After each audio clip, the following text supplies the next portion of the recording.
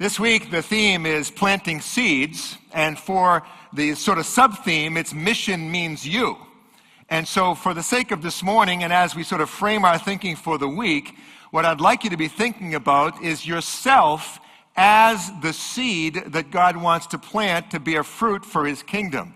So not just about the scattering of seed, as in the spread of the gospel, but of yourself as an invested one who is being used by God in a variety of contexts. We've already heard, a person with a master of public health, a person who's just a willing builder, someone else who's got an egg company, and all of those people being used. And as we entered into this week, I want you to do some thinking about where you fit, all that you have to offer, all that you have as part of your own life. Last night at the leadership dinner, we actually had, as part of our sort of placemats, we had packets of seeds. And with very rare exception, almost all seeds are tiny. Very, very small. There's a palm tree over in Africa, or in the eastern part of Africa, that has the largest seed in the world. It's called the coco de mer. It has two seeds together. It's about the size of two watermelons glued. But most seeds are tiny. Jesus actually uses the illustration of the tiny mustard seed as a statement of what happens when our faith grows into something great. And in a sense, it's a parable for you and me. Because oftentimes, if we think of ourselves as the seed that God wants to plant, we can think of ourselves as being simply too small. I don't know if you've ever thought that way. I know I have. Too small to make a difference. I'm one person in 7 billion souls on planet Earth. My country, the USA, only has 5% of the world's population. It's very easy to just feel overwhelmed by the vastness of need. So much so that I think I can't make any difference. But put in the right place, a tiny little seed can become something awesome. And that's what we want to look at this morning. To sort of get us thinking about our seed, if you will, our lives given to God, I'd ask you to open your Bibles up to the Gospel of John. And in the Gospel of John, chapter 6, you have the record of one of the miracles, one actually outside the resurrection, the only miracle that appears in all 4 of the Gospels. Matthew, Mark, Luke, and John all have a record of this miracle, the feeding of the 5,000. In John's Gospel, chapter 6, starting with verse 5, you have the most amount of detail. And I'd just like to walk through it to remind us that something small given to Jesus can do something great. When Jesus looked up, verse 5, he saw a great crowd coming towards him. He said to Philip, "Where shall we buy bread for these people to eat?" If you've ever been to the Middle East, you know that hospitality is a huge part of their culture. And anytime you come, we want to feed you. And so Jesus is part of that culture that's gone on for thousands of years. And so when Jesus sees the crowd coming, they've been with him for a while, and he wants to entertain them. He wants to show hospitality. So he says to Philip, "Give these people something to eat." Philip responds, he asked this only to test Philip, for he already had in mind what he was going to do. Philip responds, 8 months' wages would not buy enough bread for each one to even have a bite. Sometimes I'm Philip. Maybe you are too. You hear about a need in Mozambique. You hear about a need in the downtown of Grand Rapids. You see something and you just say, I just can't respond. I don't have the ability. The need is too vast. Maybe you've been watching on the news, the reports coming across from Japan. And it's just overwhelming. And you're like Philip. You say, we just can't do it. Interesting in the story, Jesus doesn't respond to Philip's objection. He just moves on. Another of his disciples, Andrew, Simon Peter's brother, spoke up. Here is a boy with 5 small barley loaves and 2 small fish. But how far will they go amongst so many? Philip basically says the need is too great, we can't do it. Andrew comes forward with a little bit of faith, maybe provoked by this little innocent boy. We don't actually know the boy's name. We never know his name. All we know is that he presents his lunch to Andrew to present to Jesus. Now, if you imagine it with me, maybe the little boy's parents were followers of Jesus. Maybe the little boy had been following Jesus. He's seen Jesus do other miracles. He hears Jesus say, we want to feed these people. So the little boy, tugs on Andrew's robe and he says, give this to Jesus. And Andrew sees a child's faith, and children can oftentimes stimulate our faith. And he sees the child's faith, and he says, Jesus, here's this boy with 5 small barley loaves and 2 small fish. And then he talks himself out of it. Whatever faith he had, he talks himself down, right? Because in the Greek language, it could actually be translated, here is a small man. So listen to it that way. Here is a small man with 5 small barley loaves and 2 small fish. What's the operative word? Small. Now, I'm going to be asking you some questions, so what's the operative word? Okay, good. It's small. And it's almost like he's saying, here's this boy, we got this lunch, Jesus, you can do it. Oh, it's so small. And if Philip says we can't do it, Andrew says our resources are inadequate. I'm Andrew sometimes, too. Maybe you are, too. You hear about this great need and you say, I don't have anything I can really offer. I can't spare another dime out of my budget. I can't give a week on a short-term mission trip. And I can't. And we think of all the reasons why we can't. Interesting in this story, you've got this overwhelming need, the people that need to be fed, and you've got this little boy with his lunch. And I'd like to submit to you that Philip looks at the magnitude of the need and says it can't be done. Andrew looks at the smallness of the resources and says it can't be done. But my challenge to you and to myself is that we would be more like the little boy.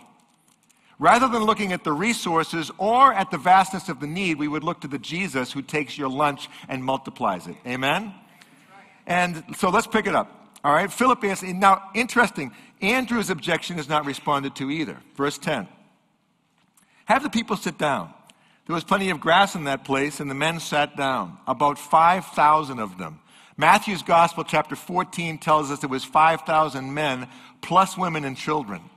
So if each man was there with a wife and 2 kids, the crowd's now up to 20,000. So it's a pretty big crowd. No wonder the disciples were overwhelmed. Jesus took the loaves, gave thanks, and distributed to those who were seated as much as they wanted. He did the same with the fish. When they had all had enough to eat. The phrase actually is translated in one version, when they were all satisfied. This is not a little snack. They're not passing out hors d'oeuvres, all right? This is, the people are satisfied with what Jesus has given them. And when he said they had all had enough to eat, he says, gather the pieces that are left over, let nothing be wasted. So they gathered them and filled 12 baskets with the pieces of the 5 barley loaves left over by those who had eaten. That last verse is significant before we move on. How many disciples are there? Like I told you, I'm going to ask you questions. How many disciples? 12. How many baskets? Now put yourself in this situation. The disciples are a little bit hungry too, and this little boy comes forward with his minuscule lunch. If I'm one of those disciples, I'm saying to myself, that lunch is pathetic for this crowd, but for the 12 of us, it's a nice little snack. Maybe hold us over till we get to the city. But the disciples have to release it too. And they spread it out. And when they give what Jesus has multiplied, there's enough left over for each of them. That's my way of saying sometimes God's going to call us to give when we don't exactly know how he's going to take care of us. But Jesus is trustworthy.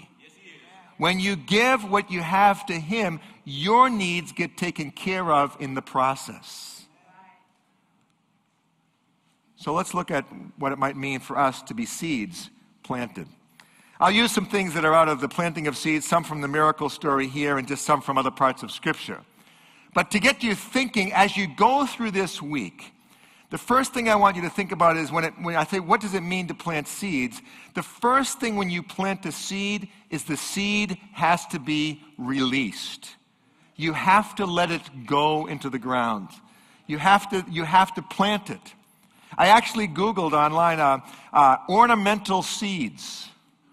And there are things, little red seeds that people make into jewelry and decorations and stuff like that. And you can have ornamental seeds. But a seed that's ornamental is not fulfilling its purpose, any more than a Christian who all they do is sit in the pew on Sunday morning.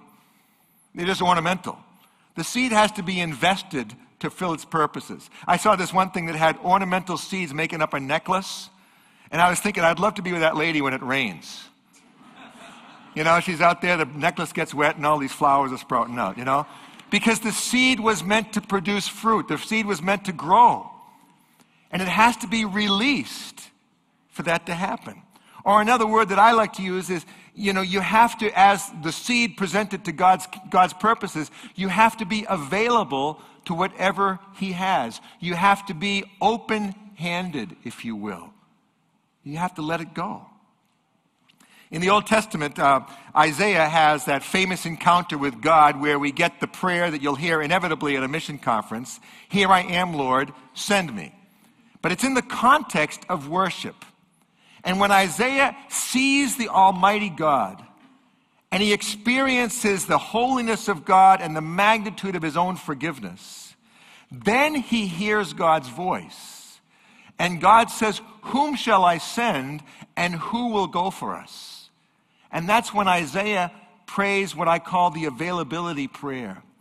"Here I am, Lord, send me." Now, you know what that prayer is? That prayer is basically saying, in light of who you are, God, in light of everything you've done for me, in light of the cross, in light of forgiveness, in light of redemption, in light of eternal life, when you say, "Go, Lord," I will go. I'm sold out because of who you are and what you've done. Now, I don't know your church background. I did grow up in conservative, very conservative church background. And we didn't raise our hands much. You know what I'm talking about? You don't raise your hand much either, trust me. You know what I'm talking about. And you know, we had a few radicals that when we would sing, "I lift up my hands in thy name." You know, that's about as far as they would go. Because we just, I don't know why, we're uncomfortable with it for something, I don't know. But now I do a lot of traveling. And you know, whether I'm with Plymouth Brethren in Jamaica or Anglicans in Nigeria, when God's people worship, they express themselves. You know, and they raise up their hands and they're surrendering to God. That's one of the symbols. They're basically saying, "You are the greatest," another of the symbols. But one of the most profound is this one. Palms open towards heaven.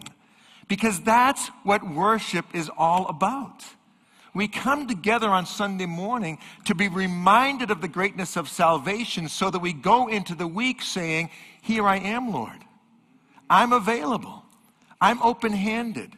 We think of it as we go into the week and we say, "Lord, here's my calendar. Here's my checkbook, my debit card. Here's my resources, Lord. Here I am." It's interesting. I've been with a lot of people. I've never seen anybody like this. You know what I'm saying? "Half to Jesus I surrender." No, nobody sings that. Right? You don't see people like this. Right? "Jesus, I give you everything except for the cottage on the lake. That's mine. Mine. That BMW, I'm keeping it." You know, it's open-handed. If you have a BMW, "Lord, how do you want to use my BMW?" "Give it to me." No, that wasn't a word from the Lord. You know, it's just open-handed. And what I want to remind us is the "Here am I, Lord, send me" is not a prayer for those that go into full-time mission work. It's not just a prayer for those that go into ministry and they go to seminary or something like that. It's the prayer for every Christian every day. 24/7 availability. It's basically saying, "Lord, as I'm going into this nursing home, here I am. Send me. As I'm going to my workplace, as I walk around my cubicles, here I am, Lord, send me." A high school kid told me he goes in on Monday morning and prays over all of his friends' lockers down the hallway. "Here I am, Lord. I am at your disposal in this high school." It's walking around your neighborhood. It's praying over the names on the apartment house, wherever you live. It's just keeping it in mind. "Here I am." You're going out to lunch after church? "Here I am, Lord. Open up a conversation with somebody who's maybe waiting on me." It gets you thinking about being available to God, not because of your earning his favor, but because of his favor already on you. Here I am, Lord. I'm available. And you combine that with the reality that God wants to take all of the seed. When the seed falls into the ground, all of the seed is involved in the reproductive process, in the growth process. And that's my way of reminding us that God is in the business of redeeming your whole life. Your past, your interests, your hobbies, your linguistic abilities, your musical abilities. Maybe you're athletic. Maybe you have specific areas of training. You're a CPA, you're an engineer, and all those things. You're an egg merchant. You're a person with a degree in public health. And you say, all those things, Lord, here I am. I'm available.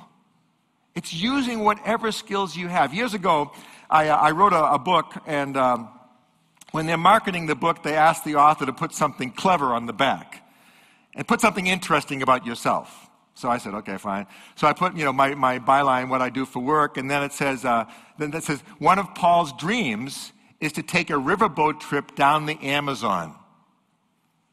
So a couple of years later, I get an email from a guy. Read your book. I can fulfill your dream. He works with a group called Youth with a Mission. He runs a medical clinic on a boat called the Samaritan. And they're based in Manaus, Brazil, which is the main city on the Amazon River. And they go up and down the villages. Right? So I'm saying, here I am, Lord. I'm ready to go. And he says, if you came, what could you do? I said, well, I speak. Do you speak Portuguese? No. Oh.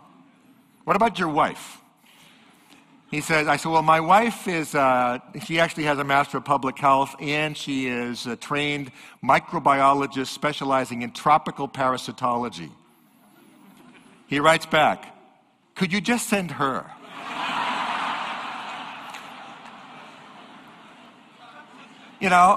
Because I didn't have the skills they were looking for, but she did. She did. And you make that, when you make yourself available to God, you basically say, Lord, how do you want to use my background, my resume, if you will? How do you want to use my interests, my skills? How many of you, just out of curiosity, this is just a simple example of availability plus using what God has. How many of you, just out of curiosity, speak English? All right? Quite a few. Quite a few. How many of you speak American, which is a derivative of English? Yeah. Do you realize, have you ever thought, Jesus, how do you want to use my English?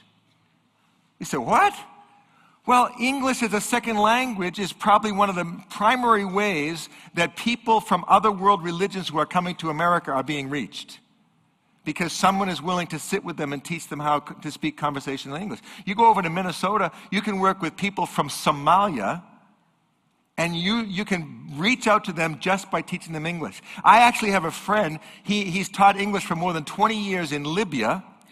He said, if you can find someone with a master's in English, I can get them into Libya. He never said he could get you out of Libya, but he said he could get you into Libya. And remember, Jesus said, go. He didn't never say, come back. All right? But, if you want China, one of the largest ways that people can go and share the love of Jesus through their lives is English teaching.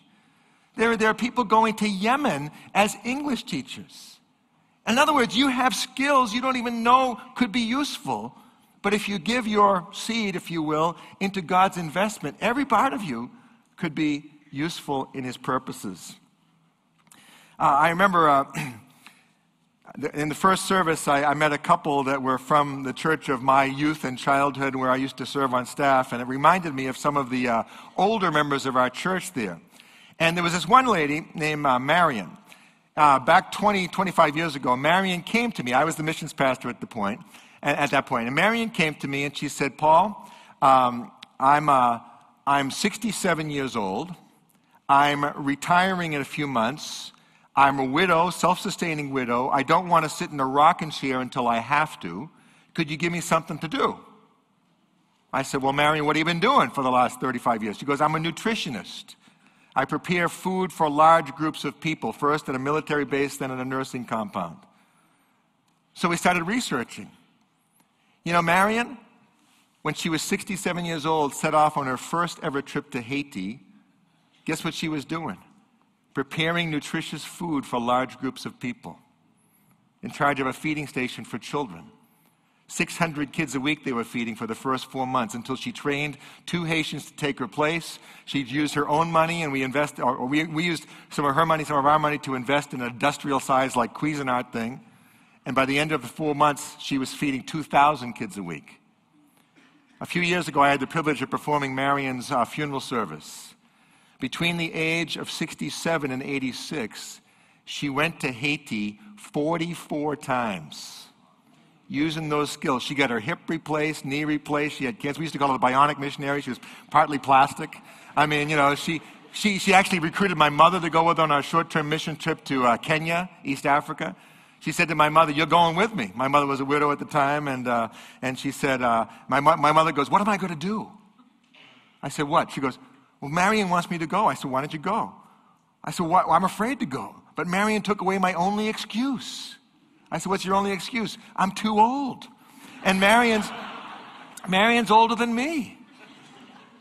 You know, and she was powerfully used by God to help retirees start looking at their retirement a different way.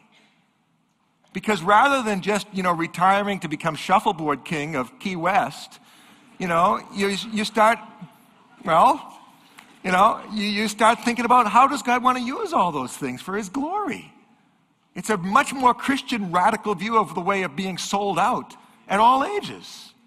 You know, she actually, Marion spoke one time in her senior years, towards the early 80s. She spoke to our seniors fellowship. It was kind of funny. She got up and she said, "Some of you are afraid to go with me to Haiti because you're afraid if I go to Haiti, I might die in Haiti." She says, "I'm looking out over the group of you. You're going to die whether you go to Haiti or not." Now, when you're 82, you can say that, right? She said, "And let me tell you, it's so much cheaper to be buried in Haiti, you know?" I mean, we sing about being sold out, but are we? Being sold out is about saying, "Lord, here's everything, open-handed." And you say to the Lord, "What do you want to use my skills for? For your purposes." The seed, all of it, plays a part. Related to the whole cultivation issue, let me give another suggestion. As you think about what it means to be a seed planted, can I challenge you to just to think this week about how to expand your prayer life? Because one of the ways that we serve not just as seed planters in the lives of others, but in the way God shapes us as invested seeds is by our prayers. By the work of the Holy Spirit, through our prayers, God cultivates us. You know, he grows us. He shows us where he wants us to be. That's why Jesus in Matthew chapter 9 commands the disciples to pray to the Lord of the harvest. The first place, when you're facing overwhelming need, the first place to go is to the Lord of the harvest. He'll show you where he wants you to be. So where can you expand your prayers this week? As you think about your own life as a planted seed, start praying for other places in the world. I hope you're praying for Libya. At the end of the service, Bruce will tell you some ways you can be involved in praying for Libya and Japan this week. You know, maybe you get involved in increased prayer because you're curious about some other country. I went to a high school kid. Your church has a strong partnership in Mozambique, and I went to this high school kid one time, and I said to him, "Are you praying for any countries?" He said, "Yes, sir." I said, "What are you praying for?" He says, "I'm praying for Mozambique." Now, unlike your church, our church didn't have any outspoken partnerships, so I was surprised that a 17-year-old even knew about Mozambique. Never mind, was praying for it. I said to him, "Why did you choose Mozambique?" He said, "It's the only country of the world with a machine gun on the flag." And I said, "Okay, well, that's good." But see, you know, God can work all sorts of ways. You find someone in your workplace who's coming to you from another country or from another world religion, learn their name and pray for them, pray for their family. You know, I have a medical doctor friend who's from Libya, and I'm just sending an email telling them I'm praying for you, for your family, for their safety. How is everybody? You know, I have never met a person in the world, from another world religion at least, who doesn't enjoy when someone else prays for them. And so, you know, you can expand your prayers that way. But I do have one creative idea. Are you ready for this? This is the only creative idea I've had in my whole life. I'm from New England. In New England, we don't have creative ideas. We just persevere. All right, so, but this is my creative idea. Enlarge your vision for the world this week. Expand your global praying this week by praying for the country on the label of your clothes. You know what I'm talking about? The made in label. You know, not Lord bless fruit of the loom. I'm not talking about that. I'm talking about the label made in, you know, because it's amazing. You can connect to many of the most unreached places on earth by praying for the country on the label of your clothes. You don't believe me? Go to your closets later today. I share that wherever I go, especially in an early visit. And I shared it down at this church in Texas. And this lady comes to me and she goes, "That was a great idea." I said, "What?" "Praying for the country on the label of your clothes." I said, why would you say that? She goes, "Well, I homeschool my boys. They're 9 and they're 7. And I can't get them interested in world geography. So I asked them if they'd be willing to study the country where their clothes were made." And the boys said, "Yeah," probably thinking it was going to be, you know, Canada, USA, Mexico, right? She said, "We went in and started taking the clothes off the hangers and writing it down. China, the world's largest country, was there. India, the world's largest Hindu country, second largest Muslim country, was there.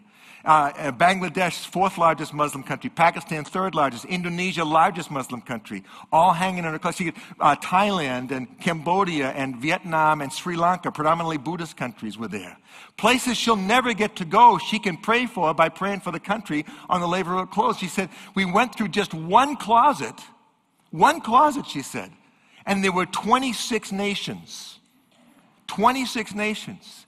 Which reminded me of what Jesus taught in the Sermon on the Mount. Remember? He said, "When you pray, go into your closet and pray." So, there you have it. Now, that's actually not what he meant. But it's amazing. This morning I put on my shirt, made in Bangladesh, fourth largest Muslim country in the world, one of the world's poorest countries, if not the poorest.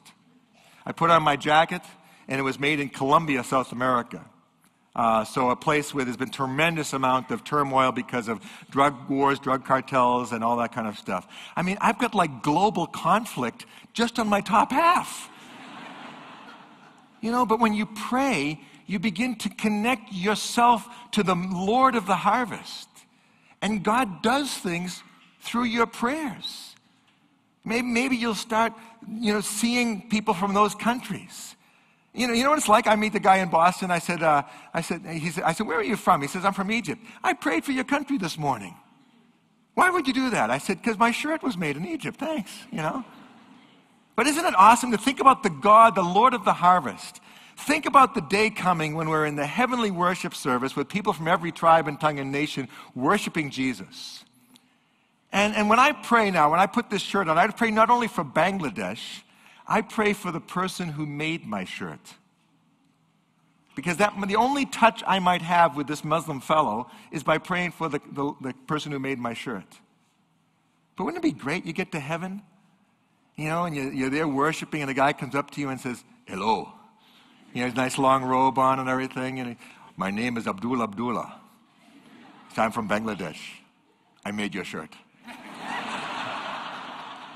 Well, it's funny, but think about it. The God of the universe knows Abdul. I just prayed for him without knowing his name. And he tells me the story in the history books of heaven, how the day that I prayed for the guy who made my shirt, the Holy Spirit of God began to work in that guy's life. Maybe he had a miracle, a dream, a vision. He got to a radio broadcast, got into a correspondence course, met some Christians, and he became a follower of Jesus.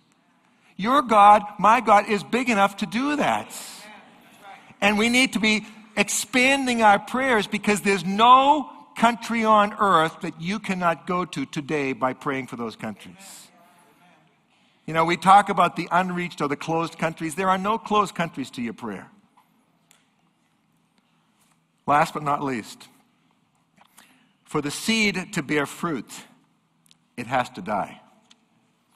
In John's Gospel, chapter 12, Jesus says, unless a grain of wheat falls into the earth and dies, it remains alone.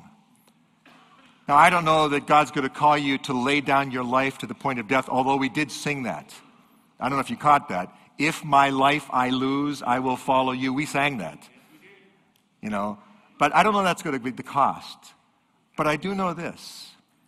When you start allowing yourself to be God's seed, there might be some pain in the offering, to use the song words again. There might be some difficulty. Now, when you encounter pain, economic pain, relational pain, physical pain, what's the first thing you pray when you encounter pain? Relief. You pray for relief. You pray, take it away, don't you? Or do you say, like, bring it on? What do you say? You say, take it away, right? Be encouraged as we come up on the Easter season. Jesus prayed that very same prayer in the Garden of Gethsemane. He said, Lord, if there's another way, take this cup from me. But if not, your will be done.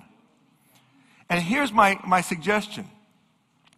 If you have some sort of pain, suffering, uncontrolled circumstance in your life, you know, if you have, Elizabeth Elliot defines suffering as having something you don't want or wanting something you can't have. If you have suffering in your life, the first thing you pray is, Lord, take it away, right? But then, if the Lord doesn't take it away the way you want him to, then say, Lord, use my pain. Use my pain.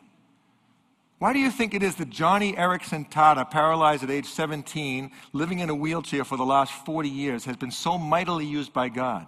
Because the Holy Spirit raised her up out of the chair and healed her?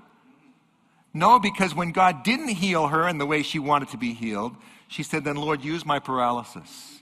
And she's become the primary advocate of the gospel to handicapped people all over the world. Paul says it to the Corinthians this way: God comforts us in our afflictions so that we might be able to comfort others with the same comfort we've received from God. In other words, God can bear fruit through our hardship, just like he bore fruit through the hardship that our Savior suffered. He can bear. So it's my way of saying, you say, Lord, you know, I'm so lonely. Please meet my loneliness. But if you don't meet it the way that I want, then help me to reach out to somebody who's lonelier than me. Lord, you know, heal my cancer. But if you don't heal it exactly the way that I'm praying for, then use me as a voice of hope in the chemotherapy ward. Lord, you know, I wish I didn't have this job, but if this is the job I have, or if I'm unemployed, Lord, use me in the unemployment line. See, we don't like to pray that. We only pray for the one way. We want to be released. But God uses our hardship and suffering. Talk to your global partners this week. Some of them have been kicked out of various countries, and out of their suffering, God has brought forth fruit. It's a biblical principle. About 100 years ago, a little more than 100 years ago, a Belgian missionary set sail to be a missionary to Hawaii. Now, I see some of your faces. Aloha, Jesus. Here I am. I'm ready, you know. After a long winter, I'm ready to go be a missionary in Hawaii, amen? You know? But he didn't go to be a tourist or to retire there or anything like that. This guy went to Hawaii, to the little tiny island of Molokai. And he went to Molokai because in those days they would take people with leprosy, which we call today Hansen's disease, and they would take them out of the community, put them in a leper colony where they would be isolated and rot to death so that no one had to see them or be infected by them. This is where this Belgian missionary went. And the historians say that, you know, when he had his ministry started, he tried to project to the lepers, rejects from society, that they were special in God's sight.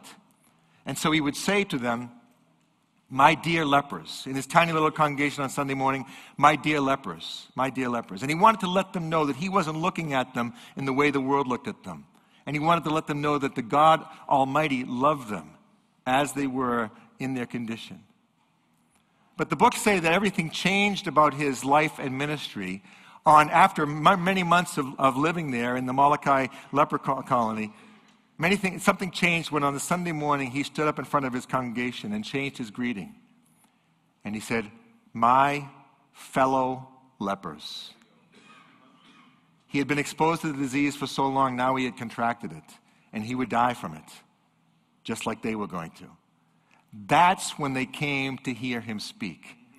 Because they wanted to know, does he still have this hope in Jesus when he understands the pain that we're going through? If you go to Honolulu, Hawaii today, and go to the state capitol, on two sides of the state capitol are statues. On the one side, you've probably seen the statue. It's the great king Kamehameha, the great king who united all the islands into one Hawaiian kingdom. On the other side of the state capitol is a statue of this missionary. The Hawaiian people honor him so much for his life given for the lepers through his pain. As you're entering into this week, my challenge is to do some thinking. Lord, I am your seed. I want to be planted. I want to be released. I want you to use every aspect of my life. Cultivate me, Lord, by expanding my sense of prayer for the nations. Lord, use even the idea that I'm going to have some loss so that your kingdom has some gain. Are you willing to say, Lord, here I am. Send me. Use me. Does the mission of God actually involve you? And how will you find that out this week? Let's pray. In a responsive way, I'm just going to invite you, if you're comfortable joining me in response and worship, to put your palms up open towards heaven. And sit in that posture of saying, Lord Jesus, here we are.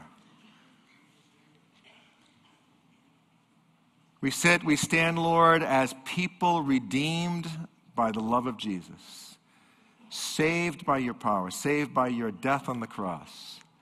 We are so grateful, Lord, that in response we just say, Lord, we are yours. We are sold out. We're open-handed, Lord. We invite you this week to expand our understanding of how you might want to use all the gifts and abilities that we bring.